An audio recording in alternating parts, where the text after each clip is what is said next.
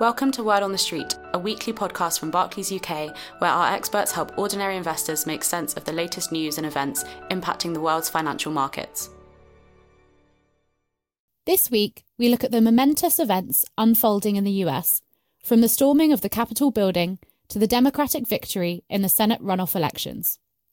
We also discuss what the UK's latest lockdown means for the local economy and what the recent surge in Bitcoin's price means for investors.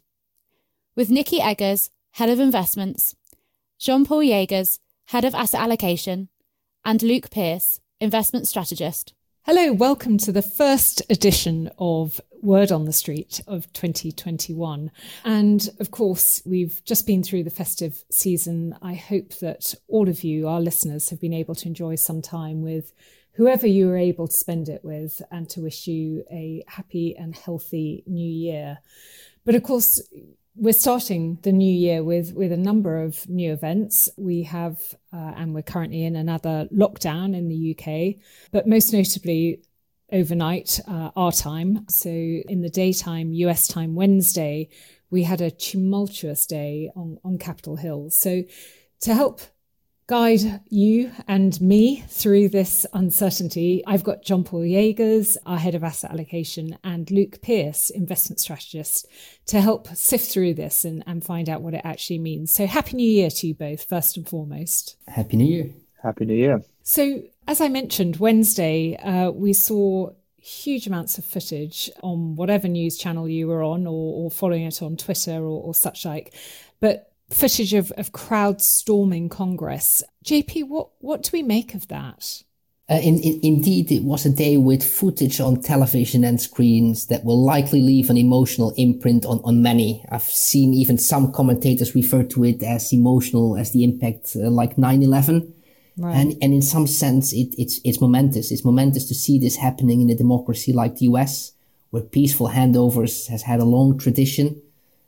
Following the tumultuous day in the early morning hours of January the 7th, as expected, Congress certified Biden's win following unsuccessful objections by some Republican legislators. And President Trump issued a statement after the certification that there will be an orderly transition on January the 20th. Well, we also know that in 2 weeks' time, when Biden takes over, and given the recent election outcome, this comes with more flexibility for the Democrats. The financial markets remained actually relatively calm under yesterday's developments, which were indeed, momentous. And just when we were expecting a week without too much in the way of politics, you know, we obviously had the Georgia runoff elections and we were expecting that to garner some attention. But Luke, can you just explain to our listeners, you know, what was that all about? What was happening and why was it gathering quite so much attention worldwide, not just in the US? Yeah, sure. So it's probably worth starting with a bit of background to this first. So back in November last year, when the US elections took place, which admittedly seems like a lifetime ago, no candidate in either of Georgia's Senate races won a majority of the vote. And that triggered a runoff for both seats, which essentially just means the top two candidates in each race were facing off just against each other. And these races were important because control of the Senate hinged on them. So the Democrats needed to win both seats in order to ensure a 50-50 split in the Senate, which would then mean Vice President Kamala Harris casts the tie-breaking vote on any legislation passed through the Senate.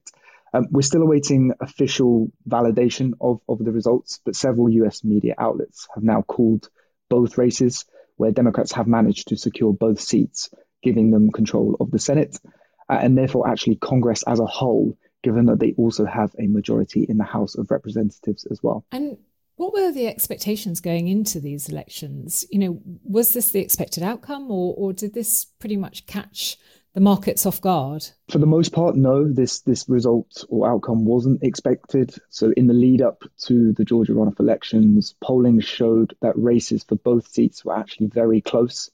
But remember that Republicans only needed to win one seat to retain control of the Senate. So the odds were stacked against the Democrats.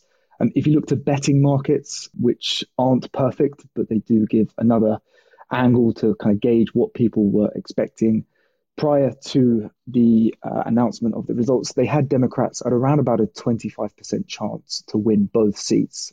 And it wasn't expected by financial markets either. So if you look to the reaction of US government bond markets in particular, we saw that yields there jumped quite sharply in reaction to the increasing likelihood of the Democrats securing both seats. And this reaction is really mostly down to the larger government spending that likely awaits ahead under this scenario. So you mentioned government spending there. That's the topic I'd like to move on to next. I mean, how does that change the expected outlook for fiscal spending in the US? Yeah, it's a good question, and a question that a lot of people are rightly focusing on right now. So, as I mentioned, this outcome does now give Democrats control of Congress, but the reality is that it is one of the slimmest controls of Congress possible. And so you do need all Democrats to be in agreement in whatever legislation that you're trying to pass. And obstacles to passing legislation will exist, though, in the Senate, where 60 votes are needed to pass most legislation because of the filibuster. So that is where one or more members of Congress essentially debate over a proposed piece of legislation, essentially to delay it or entirely actually prevent a decision from being made on the proposal. And the filibuster is unlikely to be changed, given that some democratic centrists actually oppose changing that rule. So the larger fiscal spending will likely be done where there is much more broad agreement or compromise, and using the budget reconciliation process. So that will allow Democrats to pass certain policy priorities with a tax or spending nexus just by simple majority votes, so just where 50 votes are required, with, as I mentioned earlier, Vice President Kamala Harris casting the tie-breaking votes. In the short term, this probably means more aid directed to helping the economic fallout of the coronavirus. But if you look out further over the coming years, we might see more spending on infrastructure. And there are also possible talks of tax hikes as well. That is a slightly more contentious issue and will be debated much more heavily over the coming months and years, though. And JP, I mean, turning closer to home, we're currently in another lockdown that was announced a few days ago. And obviously we're seeing massive step up in vaccination efforts. How are you thinking about the current impact of both those things on the UK economy? Yes, fortunately, we know that these kind of hard lockdowns do have an impact on the infection rates, to bring the infection rates down. But unfortunately, we also know that these come with a big impact for the economy. So these hard lockdowns, we see in particular that sectors will bear the brunt, like retail, hospitality, leisure.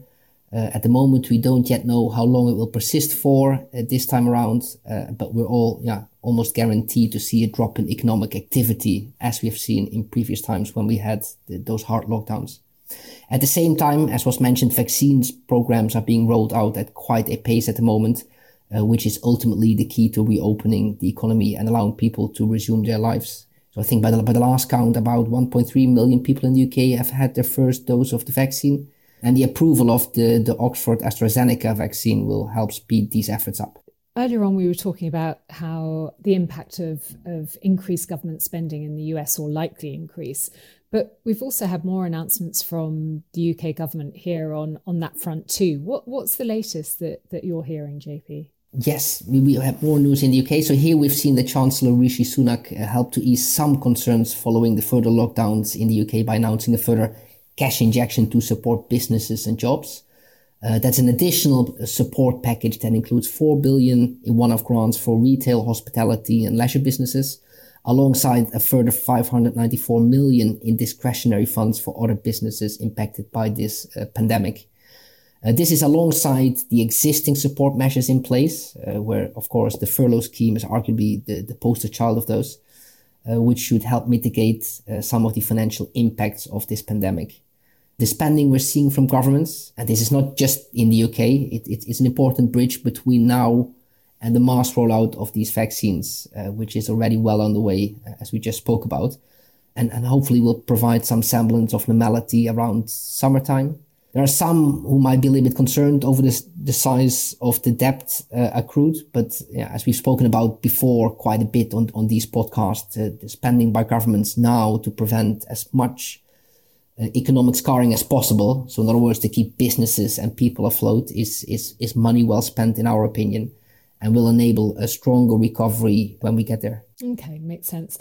And a bit of a gear change topic-wise, but before all the financial press as well as the wider press was focused on matters in the US and prior to that, the UK lockdown, there was quite a lot out there looking at the recent surge in price of Bitcoin. And I know that in the minds of investors, it's top of the list, if you will, of something that people are either wondering whether it's gone too far or have they missed out, or is it something that they should even consider? So, Luke, can you just share a little for our listeners?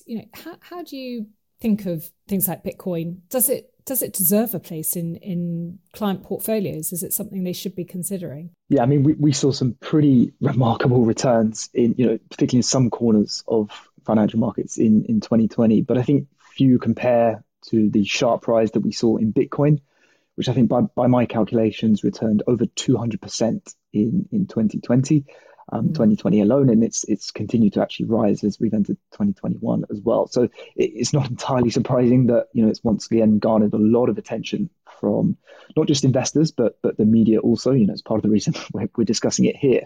I think for us, when we think about Bitcoin or really any other asset, actually, when we're thinking about whether to include it as part of client portfolios, we fall back on the same framework that we've used successfully for a long time now. So two of the most basic questions you should really ask yourself first is, first, does the asset in question have a positive expected return over the long term?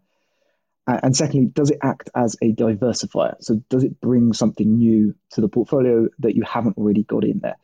Now, Bitcoin possibly satisfies both criteria, but for us, there are a number of uncertainties around both questions that make us uncomfortable, I suppose, right now, including it as part of client portfolios.